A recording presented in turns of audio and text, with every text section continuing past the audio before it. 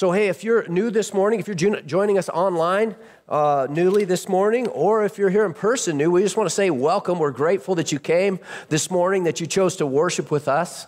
Again, we always just want to know and acknowledge that there's a lot of great churches here in Sheridan, and we're hoping you find a church home here. But if you don't find one here, we hope you find a church home, because that's really crucial. It's an important part of our walk, and so we want to make sure that we're helping people and facilitating people getting plugged in to a church body, a church fellowship.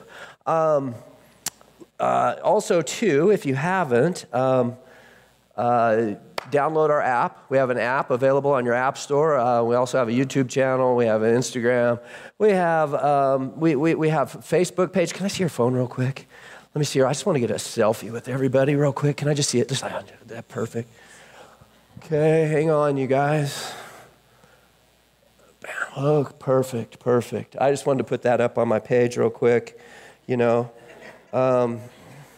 Actually, let me. I think I better run this through a filter a little bit. I'm going to filter it. Let me get this right. Yeah. Okay. Yeah, that's good. How many of you use social media? Yeah. Yeah. Come on. Oh shoot. Let me see. Yeah. Let's see. So I got a text. I'm sorry. I just got to get this real quick. So these things have come into our lives, right? They have somewhat invaded our space, right? And so we're doing our series right now is Christ and the culture around us. And how do we approach culture from a Christian perspective? What does this look like? And we've got Reddit, we've got Facebook, we've got Messenger, we've got Instagram, we've got Snapchat. We have all of these different venues of connectivity, of social media. And before we really get started in this, I want you to know that this isn't an anti-social media message. But I do think that we need to have some real precautions with this, and we need to bring this, just like everything in our lives, under and through the filter of God and God's Word, and what does this look like? And so this isn't the enemy, but it has great capacity. Maybe for the first time in a long time, we have capacity for evil on some levels that we didn't before. I'm going to show you here in just a second. We're gonna look at a trailer, and it's going to talk. It's going to be a special that I want to encourage you guys to watch, and it's called The Social Dilemma. And it's about social media. It's about our smartphones. It's about what that looks like. But I want to give you some kind of interesting stuff real quick. In June 29th of 2007, the iPhone came out. Okay? And right now, in your pocket is 100,000 times the processing power of what they used on the lunar module to land on the moon with 50 years ago. Is that crazy? Computing capacity in the last 50 years has went up 1 trillion times. And this poses an interesting challenge and some struggles within our culture. All right, so if we could roll this trailer here, do you think we can roll it here real quick? Todd, we're going to watch a trailer real quick on this, and then we're going to get started. When you go to Google and type in climate change is, you're going to see different results depending on where you live and the particular things that Google knows about your interests. That's not by accident. That's a design technique. What I want people to know is that everything they're doing online is being watched, is being tracked. Every single action you take is carefully monitored and recorded. A lot of people think Google's just a search box and Facebook's just a place to see what my friends are doing. What they don't realize is there's entire teams of engineers whose job is to use your psychology against you. I was the co-inventor of the Facebook like button. I was the president of Pinterest, Google, Twitter, Instagram. There were meaningful changes happening around the world because of these platforms. I think we were naive about the flip side of that coin. We get rewarded by hearts, likes, thumbs up, and we conflate that with value and we conflate it with truth. A whole generation is more anxious, more depressed, I always felt like fundamentally it was a force for good. I don't know if I feel that way anymore. Facebook discovered that they were able to affect real-world behavior and emotions without ever triggering the user's awareness. They are completely clueless. Fake news spreads 6 times faster than true news. We're being bombarded with rumors. If everyone's entitled to their own facts, there's really no need for people to come together. In fact, there's really no need for people to interact. We have less control over who we are and what we really believe. If you want to control the population of your country, there has never been a tool as effective as Facebook. We built these things and we have a responsibility to change it. The intention could be, how do we make the world better? If technology creates mass chaos, loneliness, more polarization, more election hacking, more inability to focus on the real issues, we're toast. This is checkmate on humanity.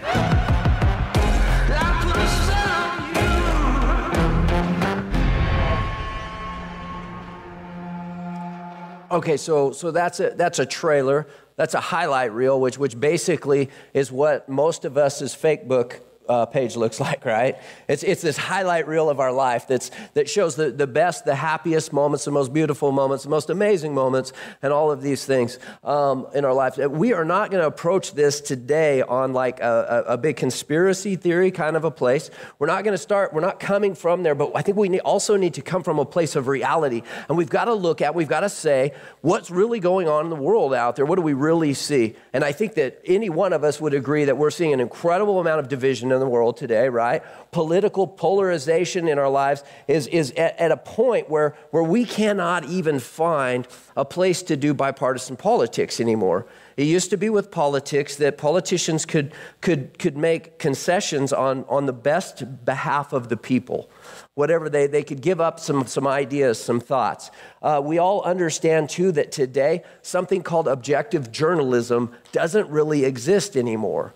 I saw a Facebook post and it said this, and some of you will get this. It said there used to be this guy named Walter Cronkite, and in the evening he would read you the news, the happenings of the day, and then you would make up your mind what you thought about that kind of a thing, right? But that doesn't happen today. Everything has an agenda. Everything has a bent, and that's the main premise of this thing that they're talking about, is that on your Facebook feed, that there are incredible amounts, there are rooms and rooms and rooms and rooms full of computers at different places, and they are running these complicated algorithms that look at you, that look at what you like, what you click on.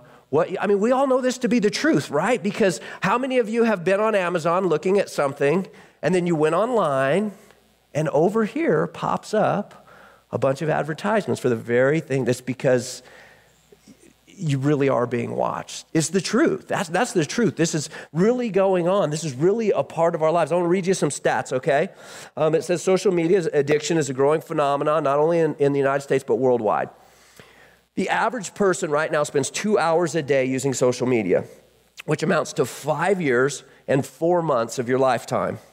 In that time, a person could run 10,000 marathons or travel to the moon and back 32 separate occasions.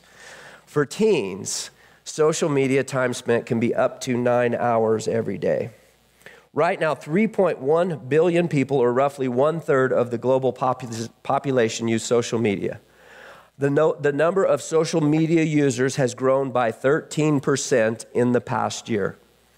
Increasingly, social media is also accessed on the go. If the world's social media users, 2.9 billion, are active mobile social media users, then 94% of all users are on social media platforms. So what did this do? This brought the internet personally to you and me, right? Used to be, if you're old enough, you remember some of these things. You remember that we had to do things like dial up, right? Remember that noise? It sounded cool, right? It sounded like Star Trek, cutting edge at the time.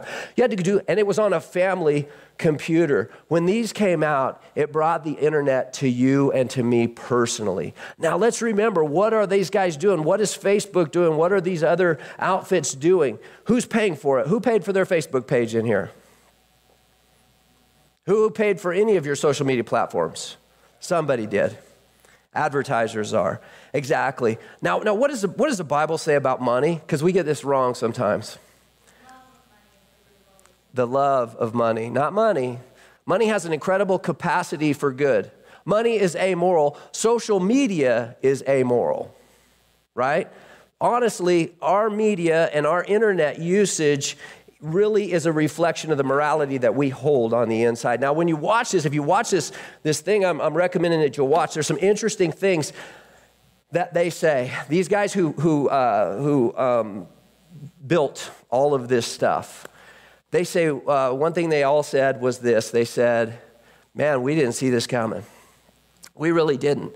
We saw it. We didn't understand that it had the capacity for this. We didn't get that there was a flip side to this coin. We were just looking at the good aspects of this stuff, and we believed that it was just going to be good. And you know, the funny thing about that is that, you see, when we look at the world from a Christian perspective, what do we understand about me? I'm broken, right? Right? That like, what's his, oh man, I'm going to forget his name. Not even try to remember. Eugene Peterson. Wow, how about that? Eugene Peterson said this. He said, you know, actually we're just a room full of sinners in here gathering together, right? And one of them you call pastor, right? And so this is the reality of us is that we're broken. But you see, they didn't see that. They didn't see it that way because their worldview isn't necessarily a Christian worldview as they began this stuff. And this is why it's so incredibly imperative that we have a Christian worldview, which, by the way, only about 5% of Christians, they say, actually have a Christian biblical worldview. So they didn't see the flip side because they didn't understand and didn't fully grasp the sinfulness of the nature of who we are, and that there's an incredible capacity to flip this stuff from the good to the bad. 210 million people suffer from internet and social media addictions worldwide. 2018 study found that teens who spend 5 hours per day using their phones were almost twice as likely to exhibit depressive symptoms than counterparts who dedicated only 1 hour on their phones. Interestingly, the relationship between excessive mobile use and depression appears to be strongly linked to gender, with 58% more females than males experiencing depressive symptoms. A recent study containing over 23,500 participants between the ages of 16 and 88 found that being a young girl, single female, was the most strongly associated with displaying addictive social media behavior. Addictive social media behavior was also strongly related to narcissistic personality traits and low self-esteem. A study found that 71% of Americans sleep with or next to a mobile device. 47 million people in America do not get enough sleep, and 55% more teens were sleep deprived in 2015 than in 1991. 45% of people check social media instead of sleeping, and roughly 10% of teens check their phones more than 10 times per night. 50% of people drive while using smartphones and are checking social media. Let's see. 90% of drivers admit to using smartphones behind the wheel. Of those respondents, 50% reportedly use their smartphones to check social media. The CDC reports that each day 9 people are killed and more than 1,000 are injured as a result of smartphone use while driving. 250 million Americans check Facebook daily. That's 74% of all Americans. And 51% report checking Facebook several times daily. Suicide in our kids, in teens, has jumped 56% between 2007 and 2016. Now, these are things that we have to start to look at. We have to really start to say, what's going on? And again, what are we going to do with this? Now, I would think that technology in general is a very interesting picture. And as we try to get some biblical backing on this, let's look at this. This is the book of Genesis. So let's don't argue about ages of things or anything, but let's just say that this book is at least 4,000 years old, written at least 4,000 years. This is ancient text. And it says this. It says, they said, come, let us build for ourselves a city and a tower whose top will reach into heaven, and let us make for ourselves a name. Otherwise, we will be scattered abroad over the face of the whole earth. The Lord came down to see the city and the tower which the sons of men had built. The Lord said, behold, they are one people, and they have all the same language. And this is what they began to do. And now nothing which they purpose to do will be impossible for them. Come, let us go down and there confuse their language so that they will not understand one another's speech. So God is kind of giving credit to humanity and the creative capacity that he gave humans, that when they have the ability to share technology, he says nothing that they purpose to do will be impossible for them. That they have this amazing capacity to build on technology and to build on what one another do. Now, that's where we're at with our technology. You know, just newsflash, we aren't smarter than people used to be. We're not. We just have we have more technology. We have linked our information together and built on one another's ideas. And in some kind of a way, we're kind of building this Tower of Babel all over again, because technology has allowed us to supersede this idea that now the languages just they're not confounded anymore. They're not confused, right? Because I can type here in English and somebody in Japan can read it in Japanese. And we can share information. And so that has got us to this place where almost once again, we're kind of back in this race to say, who will be God in the world here? Will it be us and our technology, or we allow our technology and the things that we have to really come underneath God and his authority in our lives? So we just have this connectivity. We have this amazing thing that's going on in the world around us. And we're struggling with this. Anybody get these? It's the like button, right? It's the thumbs up. It's the like button. There's a heart on Instagram, right? I love what you're doing. And then the comments. Oh, you're so beautiful. Oh my gosh, OMG, you're amazing, right? And Lisa's a counselor. This stuff has real legitimate chemical things that go on in our brains. As a matter of fact, the thing you're going to watch, there are two industries that use the verbiage or the noun, I guess, user. The drug industry and social media and technology. They refer to their customers as users. And the same thing is going on. Now, don't get me wrong. I'm not saying that this thing, but here's the deal. Every one of those guys, they had an interesting thing. When they asked them, they said, do you let your kids do this? Unequivocally, across the board, they said, absolutely not, none. Zero. These are the guys who are selling this to the world out there, who understand what's going on, how it's going on, what they're doing, what the tactics are. See, they even said in this thing, they're like, hey, we fall prey to it too.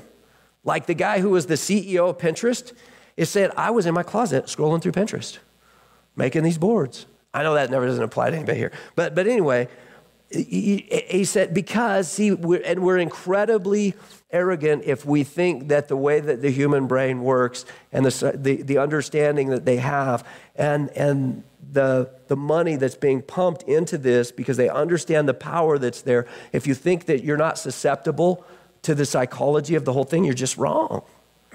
Because this is how we operate. This is how we work. And this like button, right? Proverbs 18:24, a man of too many friends comes to ruin, but there is a friend who sticks closer than a brother. What is trying to be told to us here in Proverbs? It says you can't, okay, the average Facebook person has 338 friends, okay? Can you maintain 338 relationships? Probably not, right? So Beth Moore said we're miles wide and we're an eighth of an inch deep.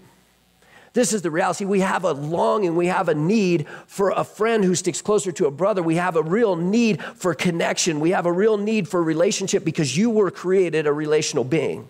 And this is why this stuff works on you and me, is because we were created for relationship. We were created for affirmation. We were created for love. We were created for identity. We were created for purpose. We were created for meaning. And there's one place that you and I can go to get that, and it's not Facebook.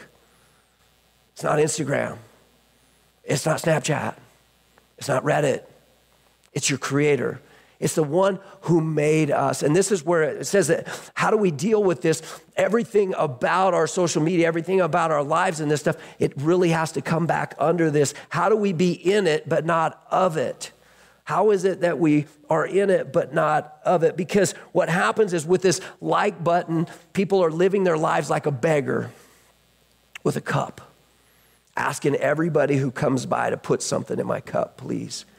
Please affirm me. Please give me value. Please give me some identity. Please tell me that I look good in my picture, that I'm hot. Nobody ever tells me that, but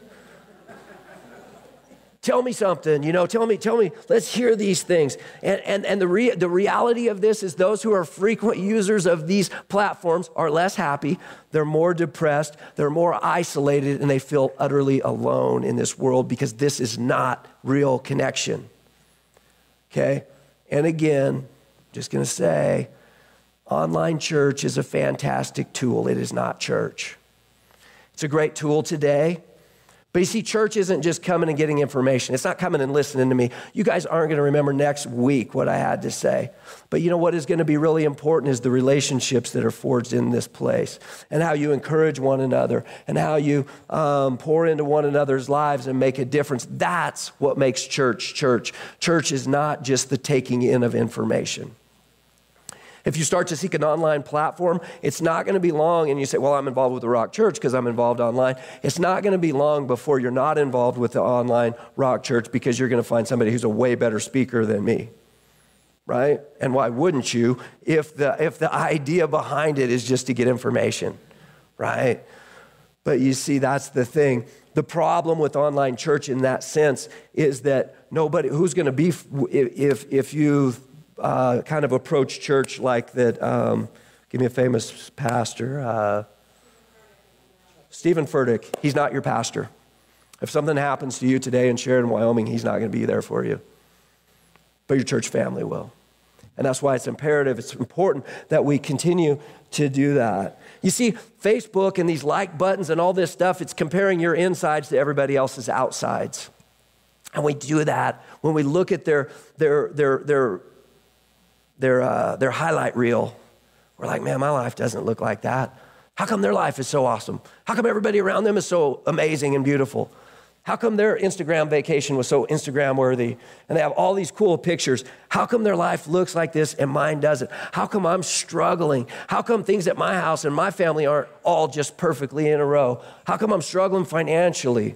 Or how come I'm struggling spiritually? Whatever it is, it's just a highlight reel. And then in this online world that we live in today, guess what? Your past never goes away. There's no forgiveness. There's no do-over. There's no, golly, politically, right? What are they going to dig up? Who's digging up this stuff? And this stuff is out there somewhere in the cloud where I don't know where the cloud is. If anybody can help me know where the cloud is, I would appreciate that. Seeing it's a tough thing, and we're in a tough spot.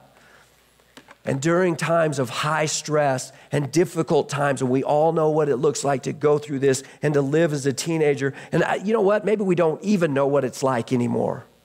Maybe those of us who kind of missed it, see, remember that since 2007, that's when the iPhone came up, and that's when suicides have went up 56% among our kids. And you know what the experts say? They say if you look at their Facebook page and you look at their Instagram page, you'd have no clue that they were in the spot that they were in. Why? It's because they're not turning back to real people in those times. They're not turning to parents and mentors. They're looking to social media for affirmation. And all it takes is one negative comment, and it deletes 50 positive ones on there for you. And they're looking at it, they're looking for a dopamine release that's really more akin to an addictive drug than looking for real answers. We all know about the political division that we're in, right? Can you even believe it?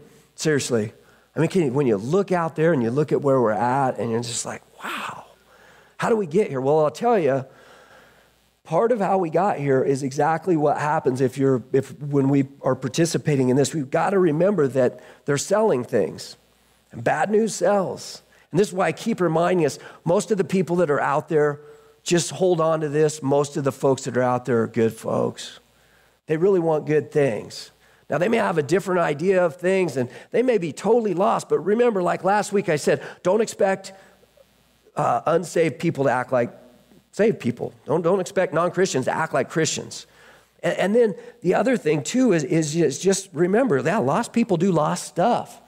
And our job is to come and lovingly bring truth.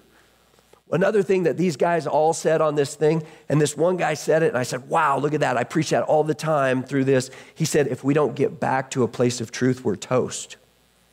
We're truth. We have to have truth. See, in a world without truth, and this is the result of what happened a long time ago when our culture began to throw the idea of truth out the window. And it said there is no truth. Truth doesn't exist. Truth is your truth or my truth and your truth is your truth. Yours is yours is yours. And basically they're all valid and they're all okay. And your truth is just your truth. We can't live like that. Living like that at a certain point is going to lead to conflict. When you have no source outside of yourself other than your own truth, the only way to resolve that conflict is by power. It's by control. And this is where we're at right now. Our political systems in this nation are stuck in places of power and control, of trying to grasp control and power. Where does that end? It doesn't end anywhere good. It's about Jesus. See, and Jesus is the only one who's going to bring us to a place of forgiveness. He's the only one that is going to take the world that we're in and actually bring some real unity to it. He's the only objective truth that we can look to and then hopefully all agree and say, look, this is where we're going to go to resolve our conflicts. See, with Anna and I, we both say that this is our authority, right? So when I look over and I see Anna's reading The Bait of Satan on the couch, I'm like, is there a problem? You'll be okay.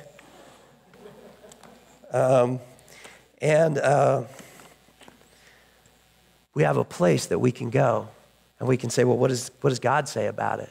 What does God have to say about it? And we can resolve our conflict by both saying that we have a source of objective truth, a place where we can go to. But there's a lot of kids out there who are struggling, and they're taking their lives in this. Ravi Zacharias said this. He said, where destruction is the motive, unity is dangerous. See, when you get your Facebook feed, what you see is the reality of your profile, how you've been profiled. You're going to see things from your perspective. You're not going to see another perspective. And this is what leads people right now to be in the world saying, how come they can't get it? How come they're so stupid? It's because basically you're only seeing what you want to see. We're not open. We're not seeing other views. We're not seeing other things because they want to keep you clicking. This is the goal. The goal is just to keep you scrolling, to keep you going to the next thing, the next video, the next picture, the next thing, to keep you connected. Why? Because then they can sell advertising. And the better they are at that, the more advertising they sell, the more money they make. And our welfare, honestly, isn't in this recipe. The recipe of this thing isn't the welfare of the people that are using the product. So, what do we do? What do we do with this? Where's our identity? First off, I'm going to say this, and this is the message that we have to have, and not just to our kids, but to the kids that are out there, is that your identity, and we're all seeking identity. It's part of who we are. We ask that question, who am I? Who am I, and what is life about? Why am I here? What's the meaning behind life? And see, we have that answer, and we have the high privilege of sharing that answer and that hope with other people who don't have it. telling them that your identity isn't found in your Facebook account. It isn't in the affirmation of other people. It's not by having your cup and asking everybody to put something into your cup as they come by. Your identity is in your Creator, and it is secure. That if you're in Jesus, you are positionally perfect before God. You are holy, blameless, and beyond reproach. That your sin debt is settled, that God is pleased. You have no need to please Him. You aren't working to please Him. You're not trying to impress Him so that you're not trying to go out and do a lot of good works and stuff so that you look even better and you can put that on your Facebook thing too.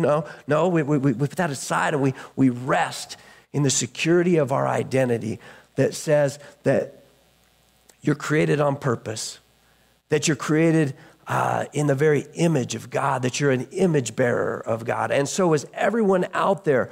See, as Christians, we have to recognize and we have to see that the whole world out there has been created as an image bearer of God. I don't care how bad they disagree with you. I don't care how bad they get on your nerves. I don't care how bad you dislike them. They're an image bearer of God, and they're worthy of our respect. And God wants to do a mighty work in their lives just like He wanted to do one in your life. And then Ephesians 2:10, you're God's workmanship created in Christ Jesus for the good works that He prepared in advance that you might walk in them. So once our identity is set, our purpose is then given. It tells us that the Creator, the one who made you, has work for you. Again, the word there, the workmanship word is poema. It's where we get our word poem from. It says that your life is a poem that God wants to tell the world. He wants to tell the world the beauty and the sweetness of who He is through your life and through who you are. And see, everybody is out there and they're looking for identity and they're looking in all the wrong places. We were created for identity. We're created for relationship. Revelation 2:17, who has an ear, let him hear what the Spirit says to the churches. To him who overcomes, to him I will give some of the hidden manna, and I will give him a white stone and a new name written on the stone, which no one knows but he who receives it. See, the idea of a new name is the idea of identity. In your name is identity. It's who we are. And God changed Abram to Abraham, and He changed Saul to Paul, and He changed Simon to Peter. You see, there's a new identity within us where we can put the old identity aside, our old brokenness, our sin, the struggles that we have, the shame that we're packing. We can put it all aside, and God is never going to pull that back up on our homepage again and say, remember that? You're still that. That's what the world does. The world's telling everybody you're still that. Remember that? Oh, I got it on. Click. It's there forever. God says, I'll bury it at the bottom of the ocean and I'll choose to remember it no more. What a deal. So what do we do with this? Here's the challenge, church, okay? Here's the challenge. God has a principle in His Word about this kind of stuff. And it's this. Esther 6:4, a Persian king, right? And a guy named Haman, who was one of his henchmen. And it says, so the king said, who is in the court now? Haman had just entered the outer court of the king's palace in order to speak to the king about hanging Mordecai on the gallows, which he had prepared for him. But in Esther 7:10, so they hanged Haman on the gallows, which he had prepared for Mordecai, and the king's anger subsided. David and Goliath, they don't teach this in Sunday school. Then David ran and stood over the Philistine and took his sword and drew it out of its sheath and killed him and cut off his head with it. When the Philistines saw that their champion was dead, they fled. They always leave that out, don't they? Why do we leave that? We're not teaching our kids biblical truth. It's not just a slingshot. He cut his head off. And you know what he cut his head off with? He cut his head off with the very sword that was meant to kill him, right? He turned the tables on the enemy, right? Genesis 50, as for you, you meant evil against me. This is Joseph. But God meant it for good in order to bring about this present result to preserve many people alive. God has this way of turning the tables on the enemy. Now, I don't know what the prince of the powers of the air in Ephesians 2 meant to the people back then, but I know what it means to me today. The prince of the powers of the air. I'm going to read that to you here. I got it.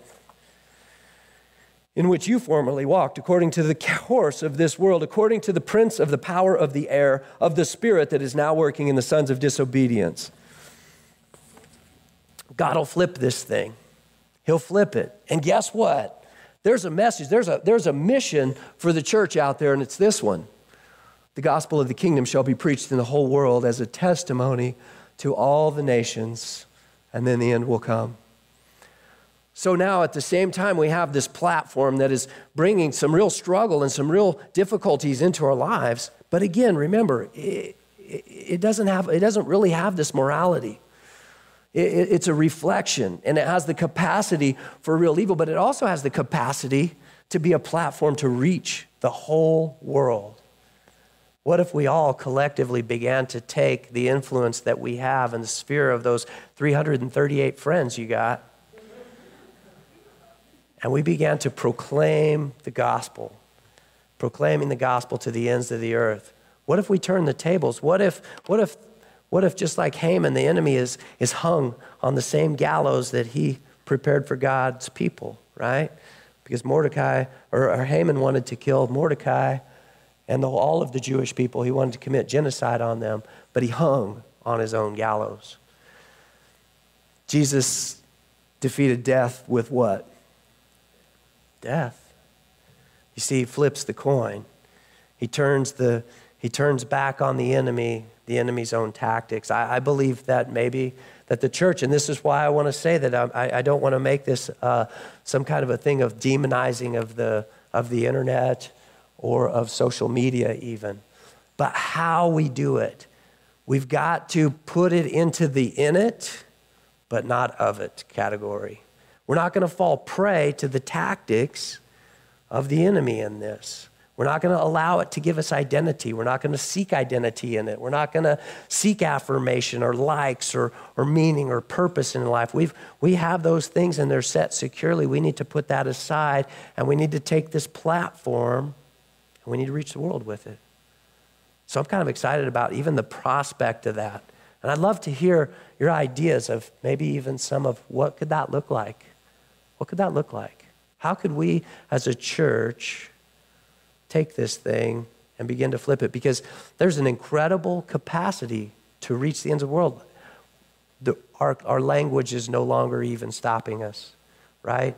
It's the gift of tongues on a keyboard, right? That we could speak. I'll tell you, I want to tell you one thing. Oh, I don't have my phone. I see I'm not addicted. 2 years ago, there was a girl that showed up at the church, and she was a Chinese girl. And she was working at a local motel, and she came in here, and I can't remember who was around, but was Marilyn, were you around? And they called and said, get up here, there's this girl, and she wants to know about God. And so I'm like, oh my gosh, what do I do? So I called Anna. That's what I always do when I'm in a jam. I said, what do I do? I don't know how to. And Anna goes, get Google Translate real quick. And I put Google Translate on my phone, download it on my phone, bam. And guess what? I said, we started having this conversation. I started, I shared John 3:16. And I said it on this end, and then it came out on this. It was like, not to make fun. I'm not making fun. I don't mean to do that. But it came out in her language. And then she spoke into it, and it came out in English. And we had a conversation. You see, this technology has this capacity to do something. And guess what? So we left, and she had another real influencer, somebody who was really speaking a lot of Islam and stuff into her life. And she was really confused when she left here that summer. And just probably a month ago or so, on our Instagram account for the church, she wrote this thing, and she said, how are the people of Sheridan doing? I'll never forget my time there. Are they okay? I thought about getting a job and trying to get masks and bring them to you. How's everybody doing? I've worried about this time, but she said, in my anxiety, I have found we always have a friend, Jesus. What a cool thing, huh? So we can flip this thing. But we got to get on purpose to flip it. We got to get away from the distraction that it brings. I get distracted too, right? We get distracted in it. But what if we got purposeful? What if we saw this as a tool, the tool that it is to possibly reach the world? All right, let's pray together. Father, thank you. Thank you, Lord, that you are so good. Thank you, Jesus, that you gave all on our behalf, that you held nothing back. Thank you, Lord, that you have plans and purposes. Thank you that our identity is found in you. Thank you, Lord, that you're good and that you love us, that you prepared works that we might walk in them. So, Lord, help us this day to know. Give us insight. Give us wisdom. Lord, you tell us in your word that when we lack wisdom, that you give generously and without reproach. So we're just acknowledging, Lord, that this might be an area of our lives that we don't really have wisdom in. But we know that you do, and we know you have a plan here, Lord. And we know that you flip the coin all the time. You flip the coin in our lives, Lord, and you stand ready to flip the coin in this world. And so, Lord, we ask that you would do that. And we ask, Lord, that you help us to know what our part looks like in the midst of that. And we want you, Lord, to receive all the glory and all the praise because you're worthy of all things. In Jesus' name, amen. Amen.